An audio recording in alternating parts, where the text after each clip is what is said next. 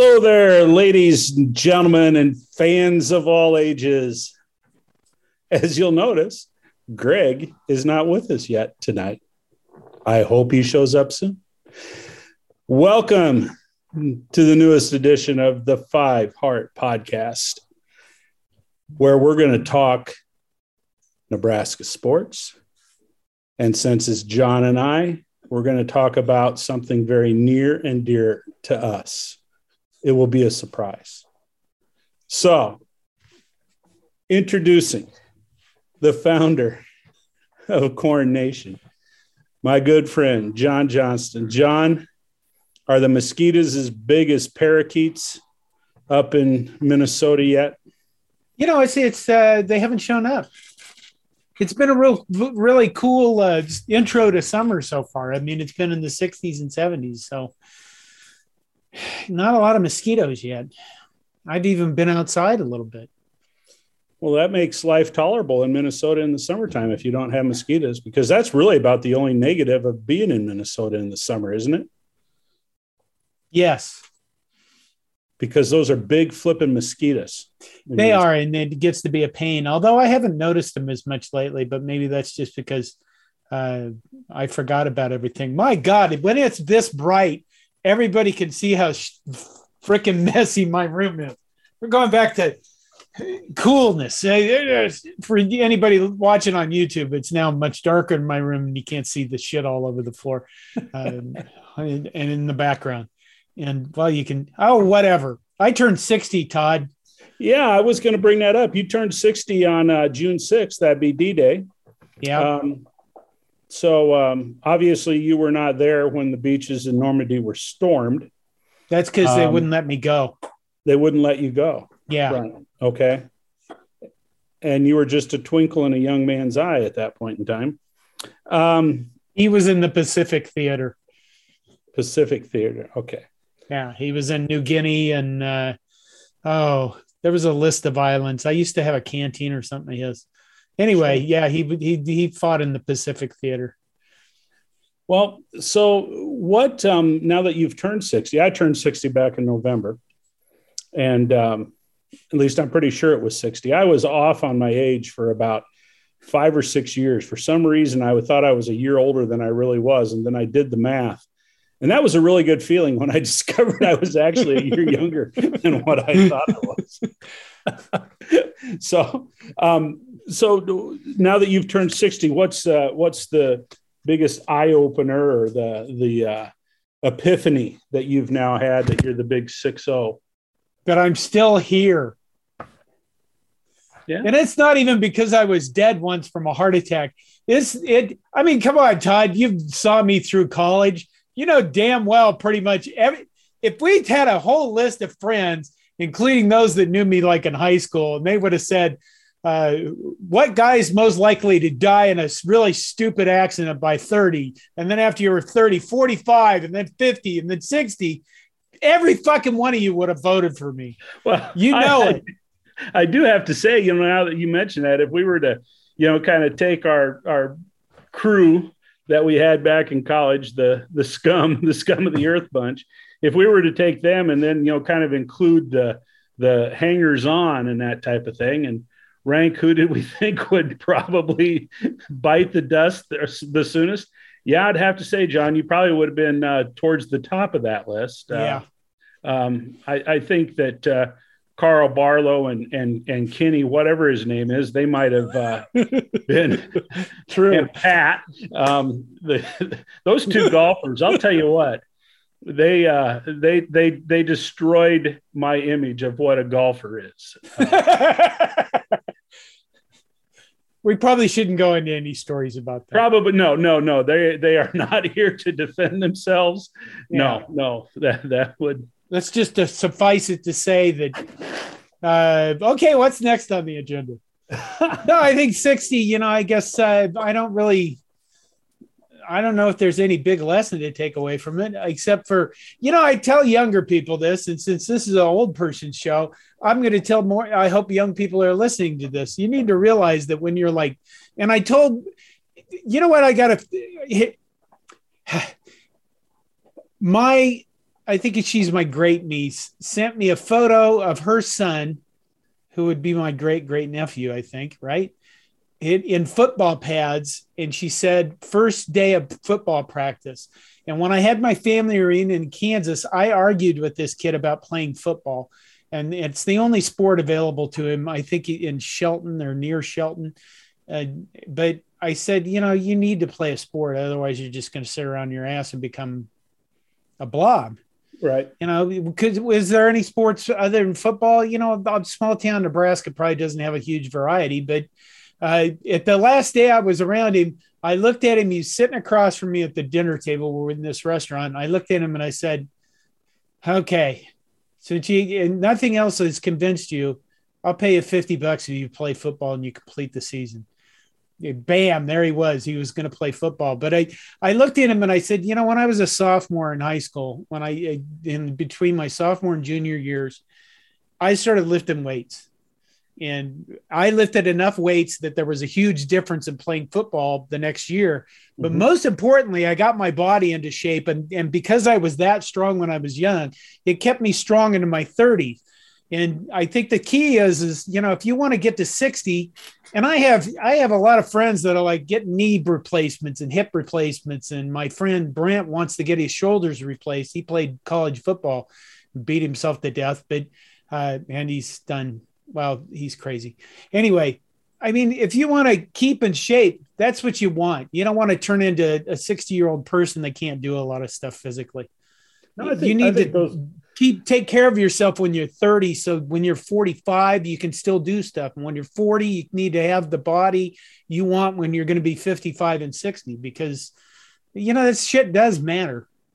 No, I think you're making some really good points there. And, you know, back when I was in high school, I was a 3 or 4 sport athlete, and kept in really good shape. Like a lot of, you know, I mean, you're a teenage boy, and if you're out for athletics and working on farms, throwing hay and all that kind of stuff all summer, you're going to be in pretty good natural shape. But I agree with you on the whole weightlifting thing. When I really got into it, going into my sophomore year in high school, it definitely made a difference for me as far as how I could compete. But, you know, as I look at life right now, I had a physical about 3 weeks ago. Because we moved, I need to establish a new doctor. And, you know, you kind of start by going in and having a consultation and a physical and that type of thing. I will say I am heavier than I have been, you know, basically at any point in my life, which is frustrating.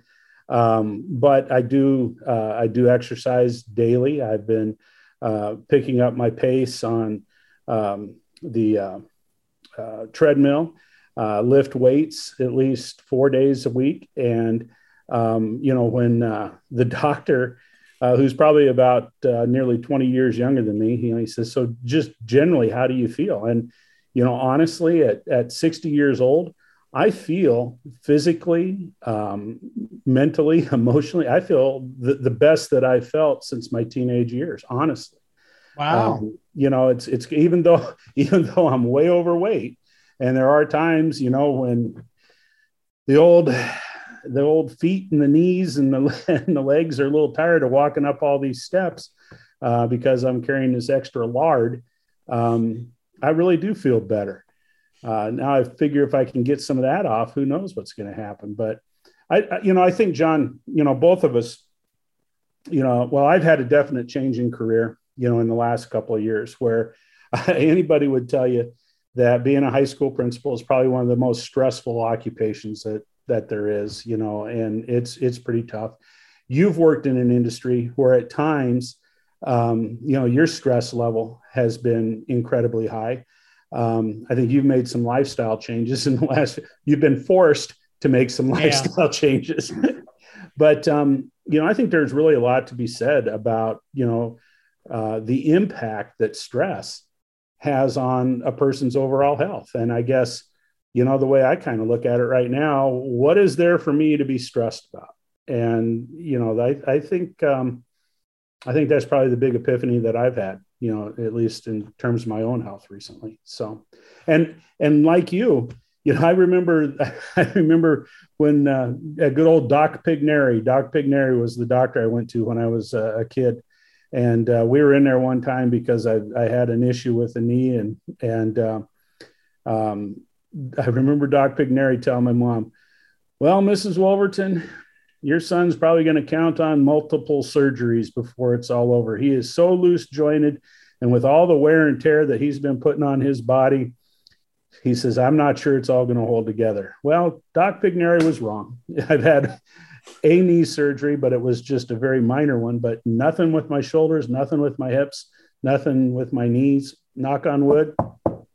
I'm not going to have any fake parts when I bite the dust. So, God, I think the goal is to stay as healthy as you can so you can do as much as you can. And then in that one moment when you're walking on a trail in northern Minnesota and you see the bear that's going to end your life, you can fight that son of a bitch to a draw. That's what I'm looking for. Oh, heck. Well, so what's going on in the world? Oh, you know what we did for my birthday is we went out and played disc golf. You did? Because my son Noah, my oldest son, he's into disc golf, and he has like 8,300 discs, and he knows about how they turn and they fly and they do this and that. So he's bought us all discs, and then he tortures us by playing us in disc golf and crushing us into the ground. beating you badly. And it would, it was fun because I didn't suck as horribly as I usually do. So I think that I might try to spend the rest of the summer playing one round of disc golf every weekend or something. I mean, I'll suck, but you don't get to throw balls in the water. I guess you throw discs in the water.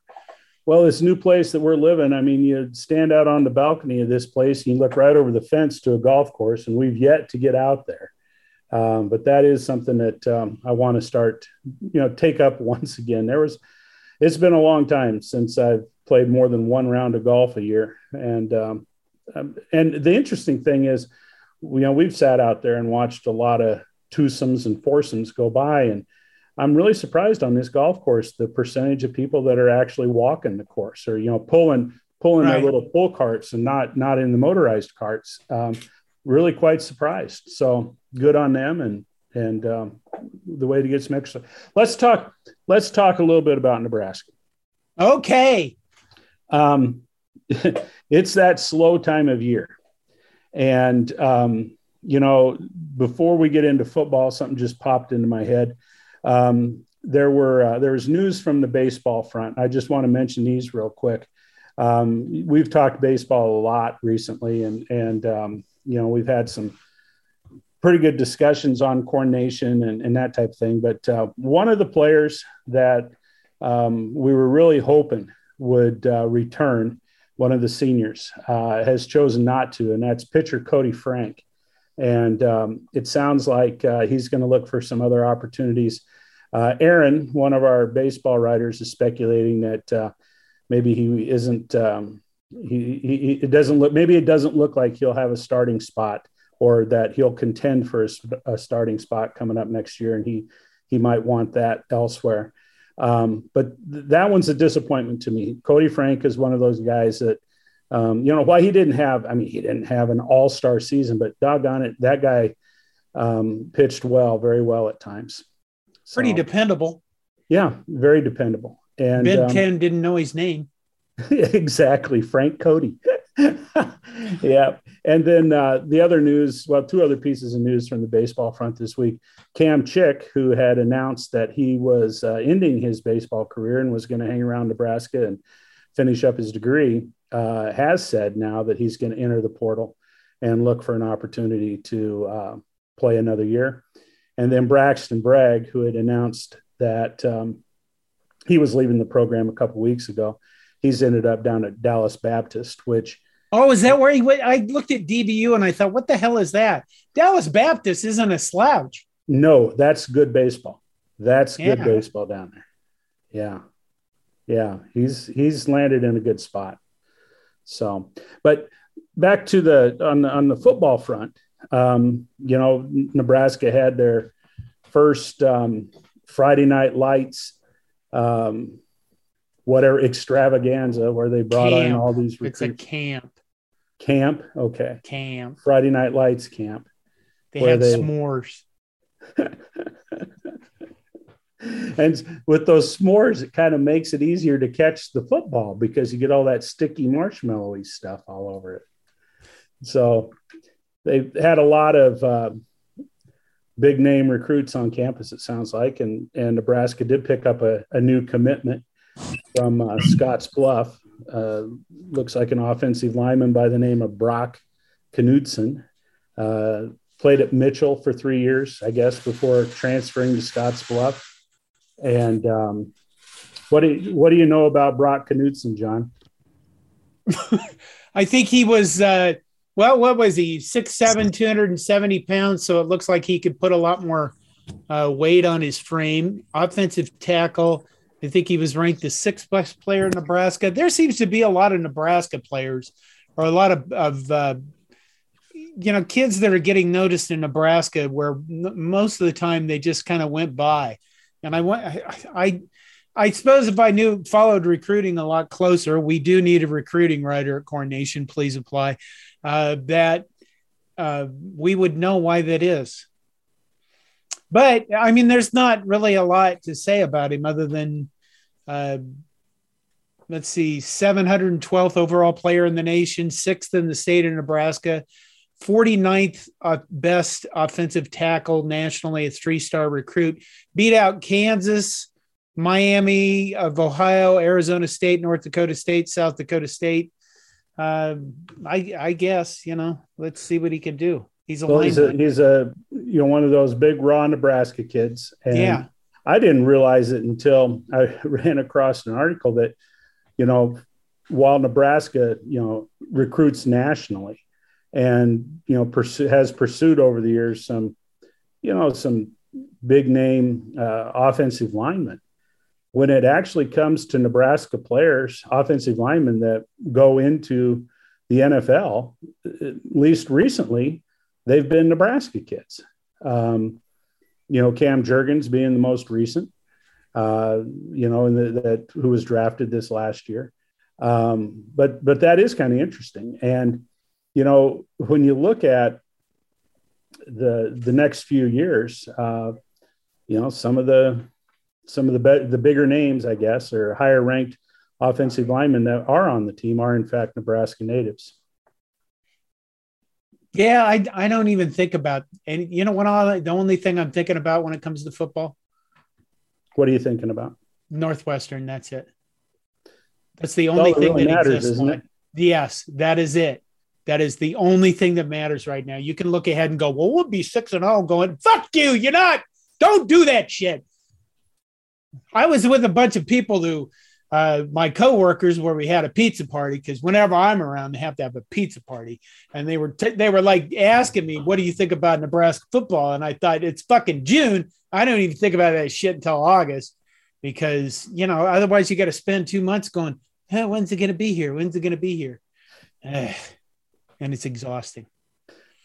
Well, I concur with you, John. And, we all know what it's like in the off season, and, particularly the print media that we all follow pretty close. And they always have to come up with some kind of storyline to keep Nebraska football in front of the fan base. But I have found it interesting how there have been some of these, there have been a number of articles recently about how strategic Scott Frost has been in his off season and his decision making. And, I'm with you. Say all you want, bringing in 5 new coaches, 15 kids through the portal, all of these changes. And, there is something to be excited about. I mean, no question. The players look great. They really do. The players do look great. You kind of hope that the offense can mesh. They're kind of marrying 2 systems together. You got to hope that the players can grasp it and execute it. And let's face it, John, every year, most fans are pretty optimistic about what's going to happen. And I just think that's human nature. But the bottom line is none of it makes a rat's ass bit of difference if they don't go over to Ireland and beat Northwestern. It really does. Yeah, And really where it is. I could care less if it's by 1 point or, if it's by 20 points or whatever. It really doesn't matter. And I could care less about how Nebraska looks. Remember back in the days, John, when back in the days, when people were arguing about style points, Nebraska might put up 56 points and win 56-10, but it wasn't a good 56 points. It was a bad 56 point. Remember those days? Yes. People would be pissed off if we didn't just destroy somebody. And who was it? Dale Klein, 7 field goals against Missouri one time. Everybody was pissed off and basically said, that's a loss. You can't win games by kicking field goals. This isn't even a win. Like, fuck, kiss my ass. It's still, 7 field goals, I think it was, against Missouri. 7 times 3 is 21, right? Yes. I can't remember how many points they had, but that game sticks out. Have you seen that Adrian Martinez is just talking about his Kansas State team and everybody thinks he's talking smack about Nebraska? Yeah, that's laughable. I mean, what is Adrian Martinez, the perceived QB1 at Kansas State? What is he supposed to be talking about? What is he supposed to be saying? I mean, if he isn't saying things like, this is the most talented team I've been around, what's he supposed to say? Well, these guys are pretty good, but they're not as talented as the Nebraska team that I played with the last few years. Is that really? I mean, really? That's what you expect to hear Adrian Martinez say? Yeah, I don't get the fucking sensitive slacks by everybody. I mean, somebody posted in our Slack, a quote from him, "I want to win. That's why I came to Kansas State." Well, okay, that's probably not why he went to Texas. I guess I don't get the animosity toward the guy. I think it was a good idea for him to lose. I think he needed one season somewhere else to just, let's see if he can win at Kansas State. I'm all for the guy. Stop being so fucking sensitive about everything he said. He's not even our guy anymore. I'm all for him too. I'll be rooting for him. And, that means you're rooting for Kansas State. That's fine. I'll root for Kansas State. He's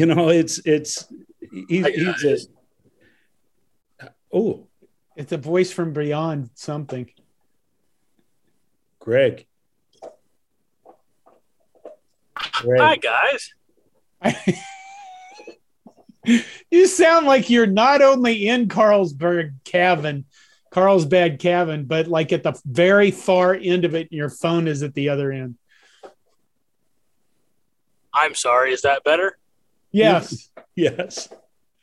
Well, I was sitting here waiting for you all to introduce me and say, hey, welcome to the show. But apparently I just got to take we don't have your hosting skills, Greg.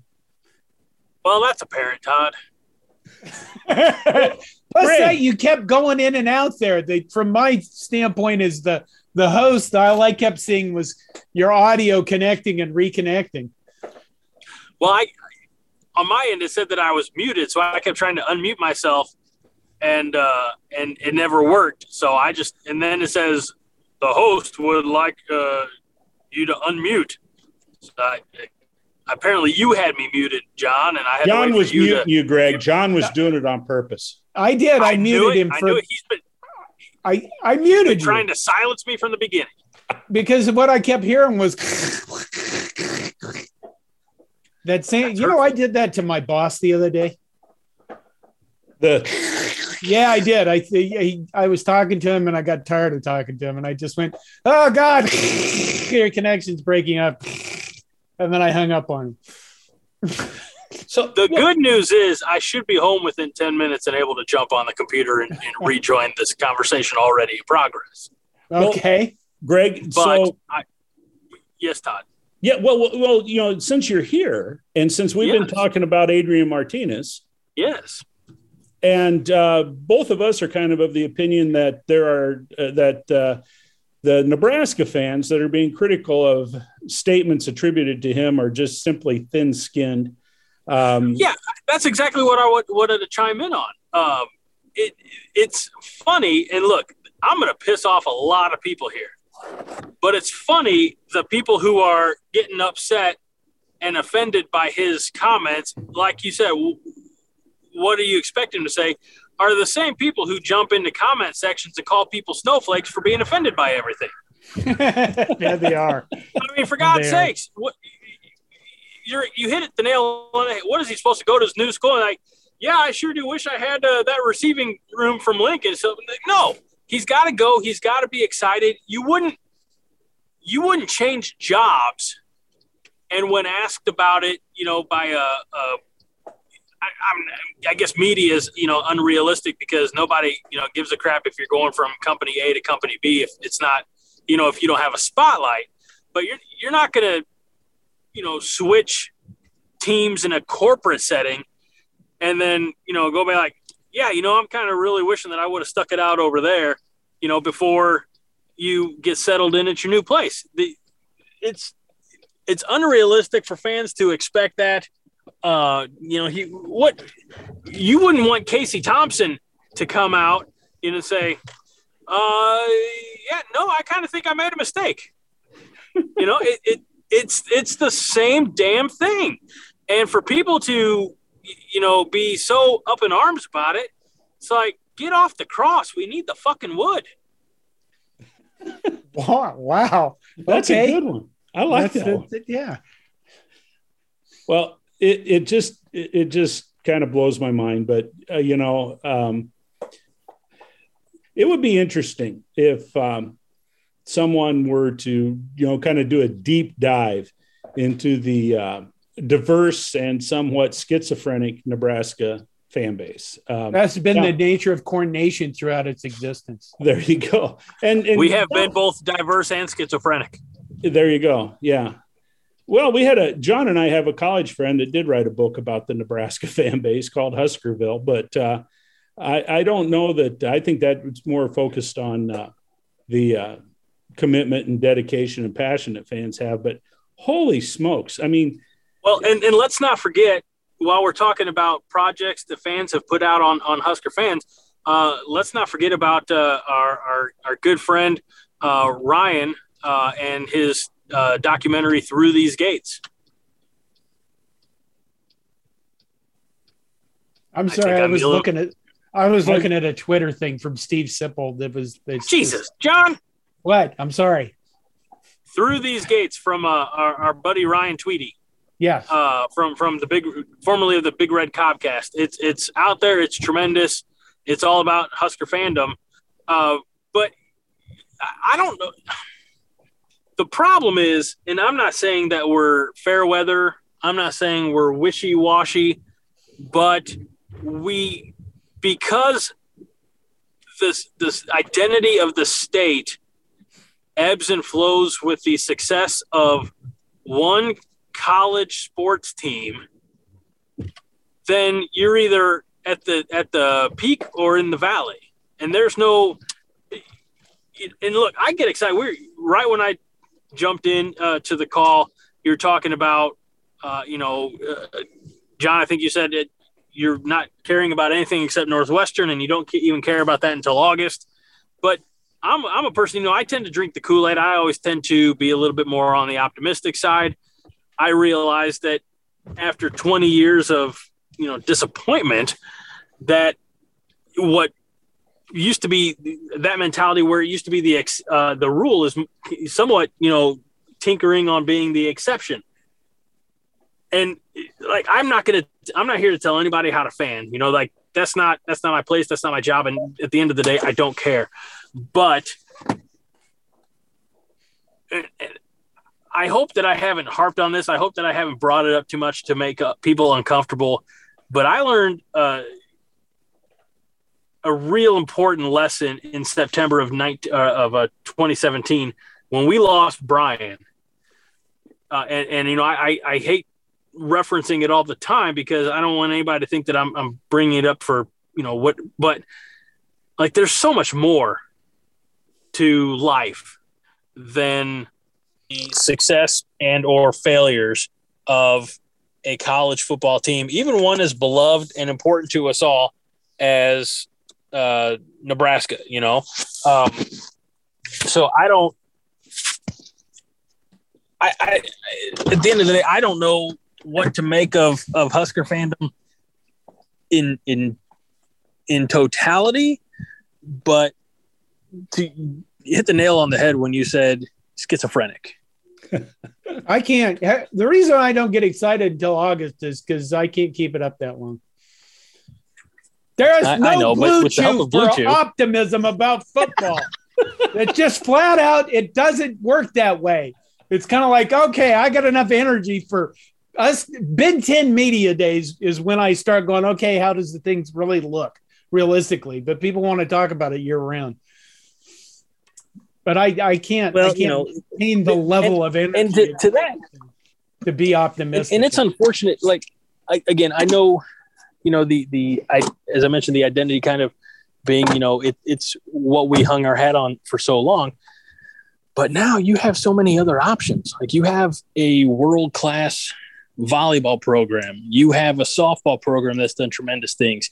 You have women's basketball that has, yes, ebbed and flowed, but they played, tremendously. So you don't have to isolate on the one specific sport. Just be like Husker sports in general, and you're going to find a lot of things to cheer about. I agree with that. So, and, Todd, what's the next topic? Well, are you transitioning, or are you still with us? I am going to be moving to the laptop. Yes. That's what I meant. Speaking of transitioning, Steve Sipple recently transitioned from the Lincoln Journal, whatever they are now, to On3. Apparently, like Sean Callahan and a whole bunch of people decided to leave where they were at for a very long time and go to a new platform. And Steve Sipple tweets tonight that Turner Corcoran said, Coach Raiola's terms are you want your defender to be 10 yards away from the line of scrimmage or on his back. It was one of the first things he said to us in December when he got to campus. And Sip's comment is, that's a mentality shift. Where's that? Wait, does Greg Austin tell him to fall down on their fucking legs? Is he reaching? I mean, that's a giant, if you're going to write a column about that, it's kind of like just, I don't know. That's why I don't get excited about shit until August, because you're honestly picking at tiny fucking shit like that to build a column off of. And honestly, it's crap, because your last offensive line coach did not say, oh, be sure to fall down and not block anybody in the first 2 steps off the line. You know what I mean? 10 yards away from the line of scrimmage or on his back is pretty much a standard line from any offensive line coach that's ever existed. So that's my ranty bit. There you go.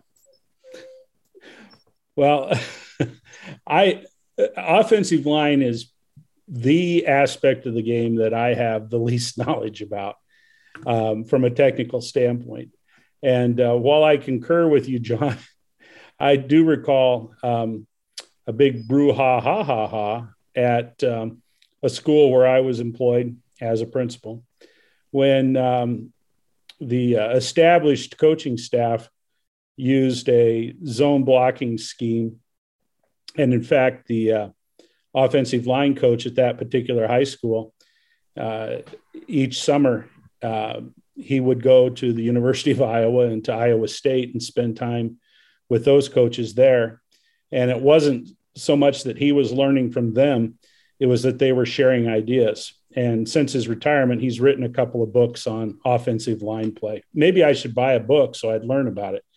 But anyway, someone new criticized his the type of offensive line play they had, because the boys weren't blasting, off the line of scrimmage and weren't driving. It was very important for them to be technically sound and in the right spot and to take the right steps and that type of thing. So I know there is at least a little bit of a different philosophy. So Can you see that? I can see that. Can you read what it is? It's something line. I can't read the assembly line. That would be by Milt Tenneper. It's signed to me. Anyway, I was going to do a YouTube video on this book. It is Milt Tenneper's The Assembly Line book, and it's all about offensive line blocking. It's kind of interesting. I think I'll do a YouTube video on this because it is an offensive line blocking book, and he goes through all of the stuff that made the Osborne teams kick ass. I'll save a bunch of it for the YouTube video. There you go. Well, Greg, before we started recording, John and I talked about something we were going to talk about tonight. And I suggested that each of us come up with 3 things about college football from when we were growing up that are gone that we miss.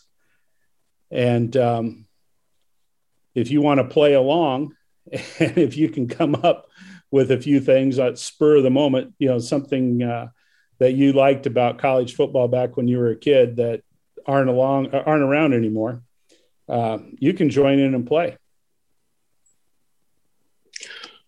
Well, there you go. I'm still working on the laptop, or working on getting to the laptop. What can you think of? Let's start. We'll just kind of do a round robin 3 times around. Okay. You want me to go first? Well, let's start with John. Thank you. John. Well, I said winning, and you said that was too easy. That's like Was Husker. it too easy? Well, I wasn't thinking specific to Nebraska football, Right? But I was thinking in general. What were some things that you remember about college football from when you were a kid that you missed? Lyle Bremser. Okay, expand on that a little bit. Well, I mean, when I was a kid, I mean, you have to realize people now, every game is on TV. I mean, not just for Nebraska, but every team everywhere, every game is on TV. And that was rarely the case when Todd and I was young. I mean, you usually had like 1 or 2 games on a year, right, on one of the 3 channels we got. And of course, every year it was Oklahoma, Nebraska had to be on TV. Ohio State, Michigan was a game I always watched when I was young. Notre Dame was on TV a lot because they're Notre Dame. But Notre Dame, because you didn't have the games on the TV, you had to have a really good radio guy. Right. And Lyle Bremser, when you were young, it was incredible at announcing the games. And I think that part is missing, where a guy with just his voice could let you feel like you were in the stadium, have the emotion, set the emotion of the game. And, I can remember, like, my small town of Curtis, we have a fall festival every year, and people would be moving around, and you'd hear Lyle Bremser's voice come up on the radio, and everybody literally would stop like they were in some kind of magic spell. They would just stop what they were doing to hear what Lyle Bremser was saying is, Nebraska scored another touchdown, and of course his most famous call is the Johnny Rogers tore him loose from their shoes game of the century in 1971 against Oklahoma. Got him jumping in the aisle or dancing in the aisle, something like that. Yeah. But he had such a way, that wasn't his only phrases. I mean, he came up with stuff all the time that was just amazing as a radio announcer. And I think, I don't know, a simpler time, Todd. Yeah, no, I completely concur. At the time Lyle Bremser was around, I was not a Nebraska fan. And so while this isn't one of my 3 things, I can relate to that because Pete Taylor was the voice of the Iowa State Cyclones. And you couldn't go anywhere when I was a kid driving around the state of Iowa on a Saturday when Jim Zabel wasn't going totally bonkers with his "I love it, I love it, I love it" with the Iowa Hawkeyes. But yeah, those voices of those iconic radio guys, that is something to be said. Well, here's one thing that I miss. I miss 1:30 kickoffs. I miss that 1:30 kickoff where, 1:30 Eastern time. That's when most of the teams out there started, and 1:30 Central. And it kind of worked its way through. And, after your game was over, you might be able to catch the second half of, a game from the West Coast. And then, eventually they might have an evening game. But I tell you what, I do not like 11 o'clock games. I'm okay at times with night games. But that 1:30 was the perfect time of day to have a kickoff for college football. Greg, do you got what's one that you have, or have you been able to come up with one?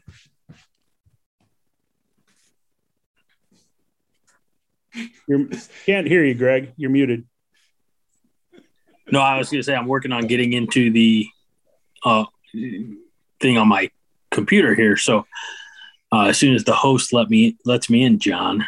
Well, the dog is, the dog is this is a June podcast, isn't it? We're going to have 4 listeners on this one. My God, the dog decided to crawl underneath my feet. Now she's all over the place. Everything's going bonkers. What did you want? I just let you in. Thank you. How about you guys fill a little bit more time while I get logged in? All right. I'll have one that's not as happy. Okay, go ahead. And that is our complete ignorance about the brain injuries involved with college football. And Marion Barber passed away recently at the age of 38. And I think he played for the Dallas Cowboys, which I'm not a Dallas Cowboy fan, but he played for the Gophers. And he played along with Lawrence Maroney, and the two of them together were probably one of the best tandem of college running backs in the history of the game. I think Glenn Mason was their coach, but he was fabulous to watch. And when they came out with a cause of death for him, it was kind of like everything they could do to not just say it was CTE, and now we're seeing, guys who end their lives, or they deteriorate to the point that they become a shell of themselves. And, back in the day, we didn't know anything about it. So ignorance was bliss. I hate to be a downer, but I kind of miss being ignorant. Well, there's a lot to say about that. It's kind of like we lost our innocence, if you will. Yeah. I mean, it's tragic to say that, because, I have some acquaintances that know or knew Mick Tingelhoff, and, former Nebraska player, former player for the Minnesota Vikings, who, his mind, his brain was scrambled pretty good in his later years due to, the battering that he took, so to speak. But it was like we didn't know about it. And yeah. Well, the next one I have, and Greg, I'm going to guess you don't remember this. I'm going to guess that I don't remember a lot of this shit. We'll see if John remembers. On Sunday mornings, if your parents didn't drag you to church, you could watch Notre Dame highlights with Lindsey Nelson. And what they did, and maybe it's because I lived in Iowa as a kid and wasn't that far from Big Ten country, Notre Dame country, I guess. But what they did is, overnight they would edit the Notre Dame game against whoever they played, and shorten it up into an hour show on Sunday morning. And they had the Bob Devaney show, and the Tom Osborne show. They ran this. They replayed the game, and if there was a couple of series where nothing happened, Lindsey Nelson, I wish I could imitate his voice because he was really something. But in further action, they move ahead, and quite honestly, that's, you'd hear of schools that I wasn't familiar with, Purdue, they play against Purdue and that type of thing. But, those well, I'll just leave it at that. So I kind of missed They did that with the Bob Devaney show. I remember the Bob Devaney show when I was a little kid. Sure. Where they'd ask Bob, what happened on this play? And Bob would crack jokes and we'd have a good time. Do any coaches have coaches shows anymore? I'm sure they do. I'm sure there's a PJ Fleck show there somewhere, because PJ Fleck would want to have a show. called the PJ Fleck Show. It's an hour of Fleck.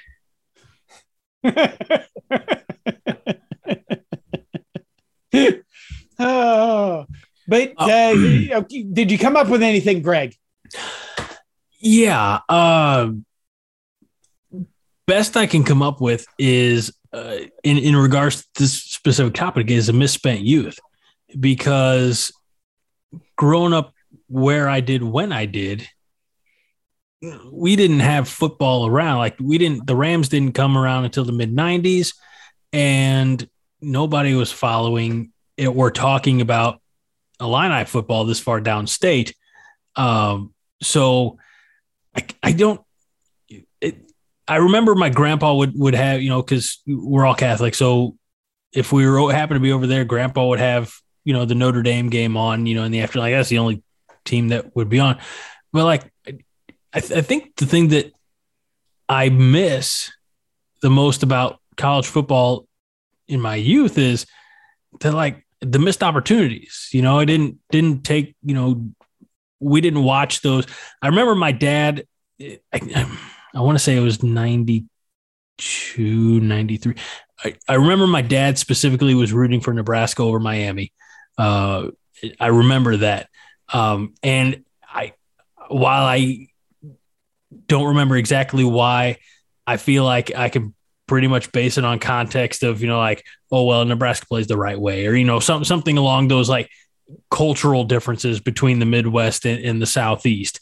So I remember that, but even then I had no real knowledge of, at that time of the Nebraska Cornhuskers. I'm like, okay, well, it's football, and, it's not something that we watched. Like in my house, we watch Cardinal baseball, we watch, college basketball.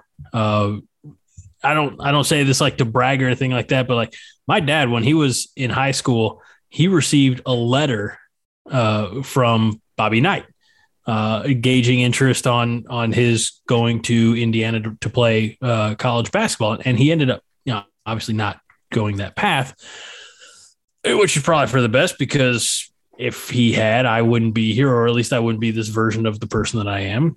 Depending on who you talk to, that may or may not be for the best also, but I digress. We didn't. So going back, like college football, while like I understood that it existed, it wasn't, it wasn't a priority in my house the way growing up, the way it is now. College football Saturdays. Now you mentioned Todd, or both you old farts in unison are like going back to, I missed when you couldn't watch your team every week and you had to listen to them on the radio, and we missed the iconic voices, and that better not be a digital radio. It better be analog. I want to turn some knobs like I'm tuning in Tokyo, if you know what I mean. Well, I for one appreciate the fact that I can watch Nebraska football, so I don't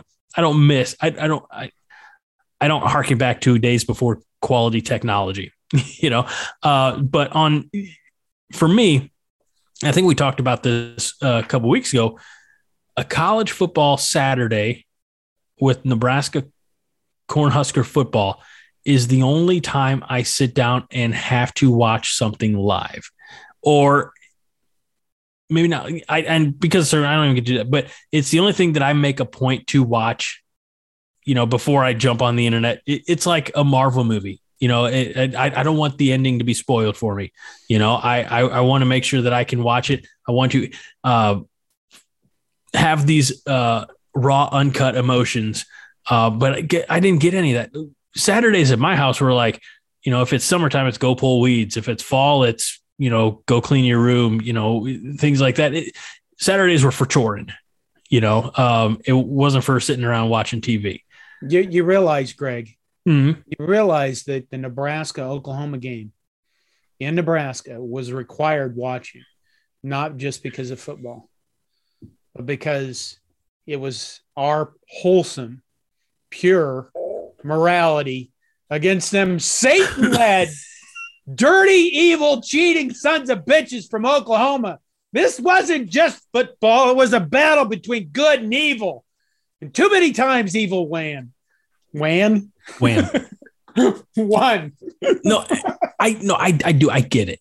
But I guess what I'm saying is like, I'm really sorry that I missed out on all that, like, so when you asked me, or when you posed the topic of, 3 things we miss, college football related from our youth, I'm like, I missed college football, kind of in its entirety. So, in right, even though Dad lives, a half hour that way, just because of my kids and things, like, they're still active. Like, they still want to get out and do yard work. I'm like, y'all are retired. What the hell are you doing Monday through Friday? Let's sit down and watch a football game. But, he's nice enough to ask, who the Huskers are playing. And in recent years, he's also nice enough to not bring it up on Sunday morning at church when things likely don't go our way. But, I would kill to, be in my early 20s, we'll go with that for the safety of legality, early 20s to sit and watch a college football game on a Saturday with my dad and drink a couple cold beers. Sure. Well, we got one more to go, and I'm going to go first because John's got the best one, and the best thing that he misses, and I would have to concur. But the number one thing that I miss, I guess, that I'm going to put in here would be I miss New Year's Day bowl games, and that whole New Year's Day, the way that it was. And that started with the Rose Bowl parade. And then you had to make a decision, as to what was going to be the first game that you were going to watch. Cotton Bowl usually was on, maybe a couple of other bowl games. But then, the focal point was the Rose Bowl, of course, and, with all the beauty and the pageantry, because they didn't have another game scheduled at that time.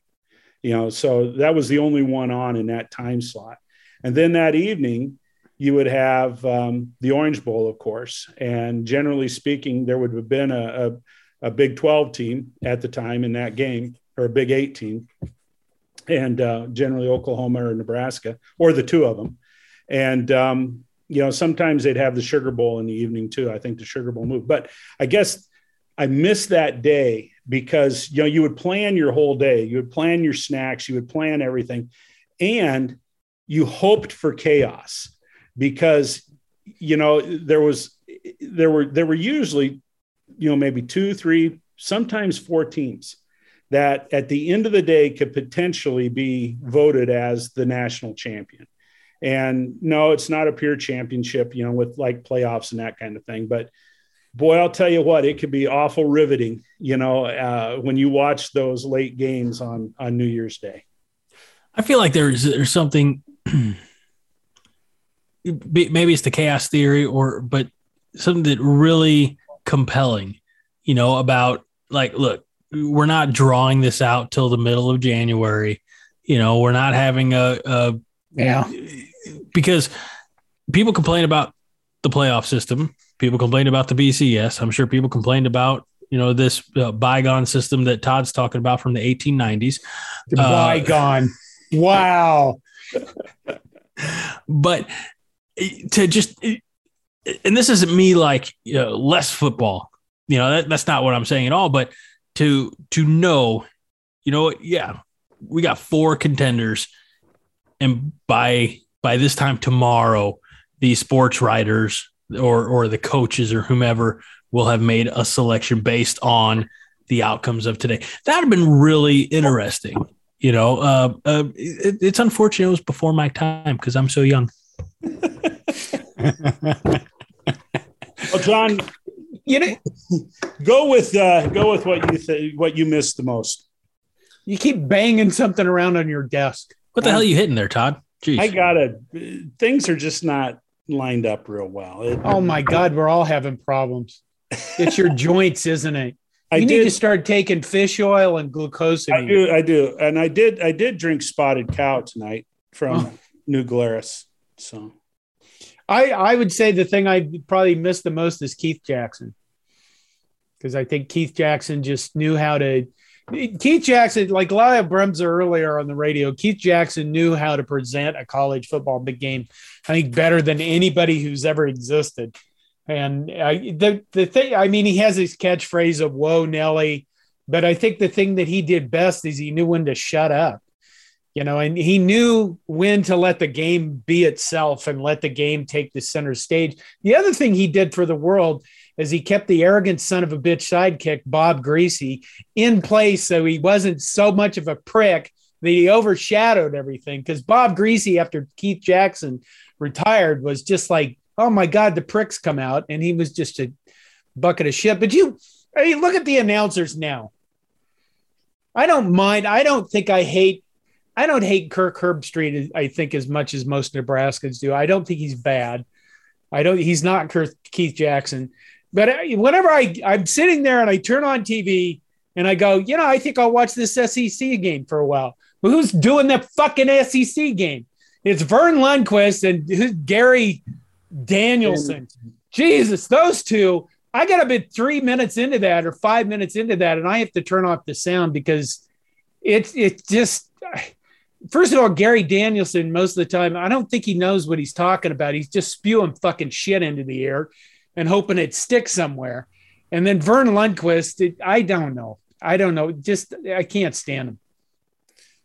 Well, I go literally, I want to kill something after about 5 minutes. Gus Johnson, you can love him.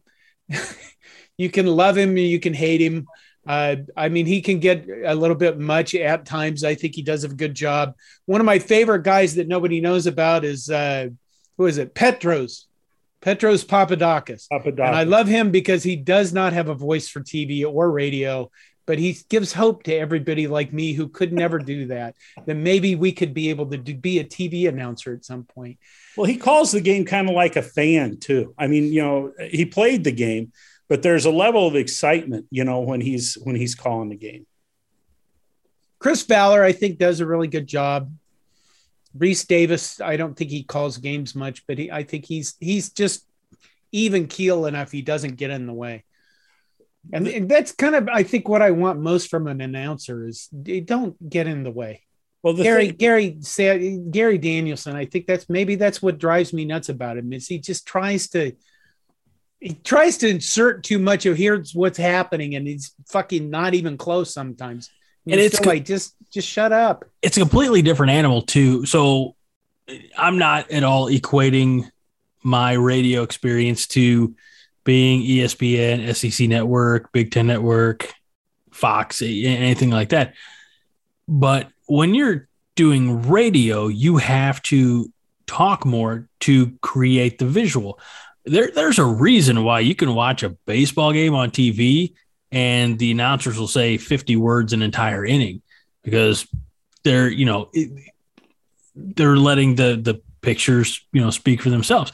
I have done, again, in no way am I equating one to the other, but I've done football broadcasts, basketball broadcasts, baseball, volleyball broadcasts as a one-man show. And that's both challenging. Like it was challenging, but it was so fun. Because and I'm not taking anything away from people that I worked with, be it color commentators or anything like that. I have had some people step on my big calls and that's okay. At the end of the day, the good boys won. But you have to be, the statistician. You had to be the play-by-play, the color commentator, color analyst, all these things. There were times when I was up in Shadron, and after the game, I remember specifically at home games where I could still have some control and some immediate communication with the guy back in the studio. As soon as I got done with here are the post-game stats, I'm running down on the field because I'm going to find a player and I'm doing an on-field post-game interview right there live on the air. Things like that were tremendously, I was going to say joyful, but I don't know if that's overplaying my hand.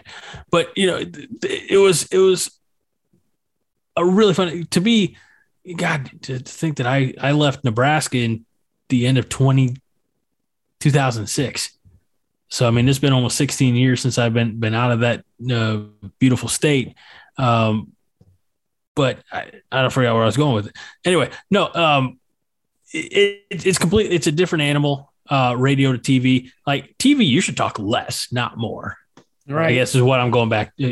Bring it full circle for you, John. I'm sorry.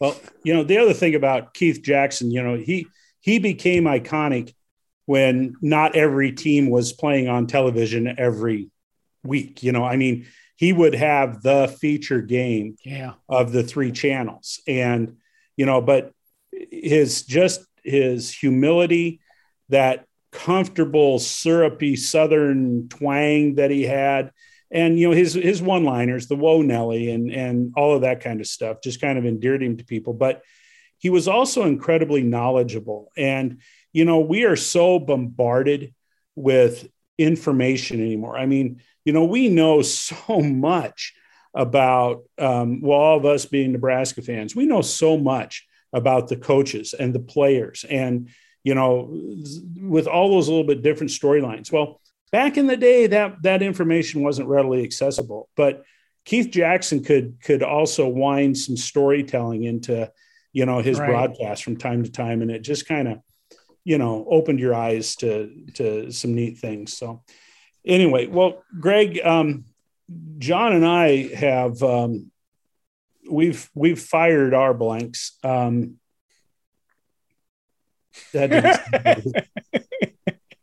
Oh, got everything. Okay. We fired our blanks, Greg. Okay.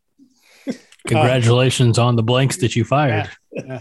Anything, Greg, do you have anything that you'd like to discuss or quiz us upon or pontificate about? If I'm being 100% honest, guys, no. No, I jumped in, when you were talking about Newt, the new, I think his name is Newt, the Canute. Yeah. Is it really Canute or is the K silent? I hope the K is silent for his sake. The kid from Scotts Bluff. Oh, Brock Knudsen. Yeah. Okay, cool. That's generally the Scandinavian method of pronouncing that name. I'm not sure if it's going to be Knudsen or Knudsen. I guess actually it'd be if it's true Scandinavian, it'd be Brock Knudsen. I mean, it is, it's Knut Rockne also. So is that with the Finnish dialect or the Norwegian? Or I want to say Knut would be Norwegian. It's definitely not Swedish. No. And because there's no O. Well, yeah, but Swedish is bork, bork, bork, bork. Bork, bork. Bork, bork. I feel bad that's the most that I can contribute to the end of this show, guys. I feel really bad. Well, then, Greg. Yes, sir.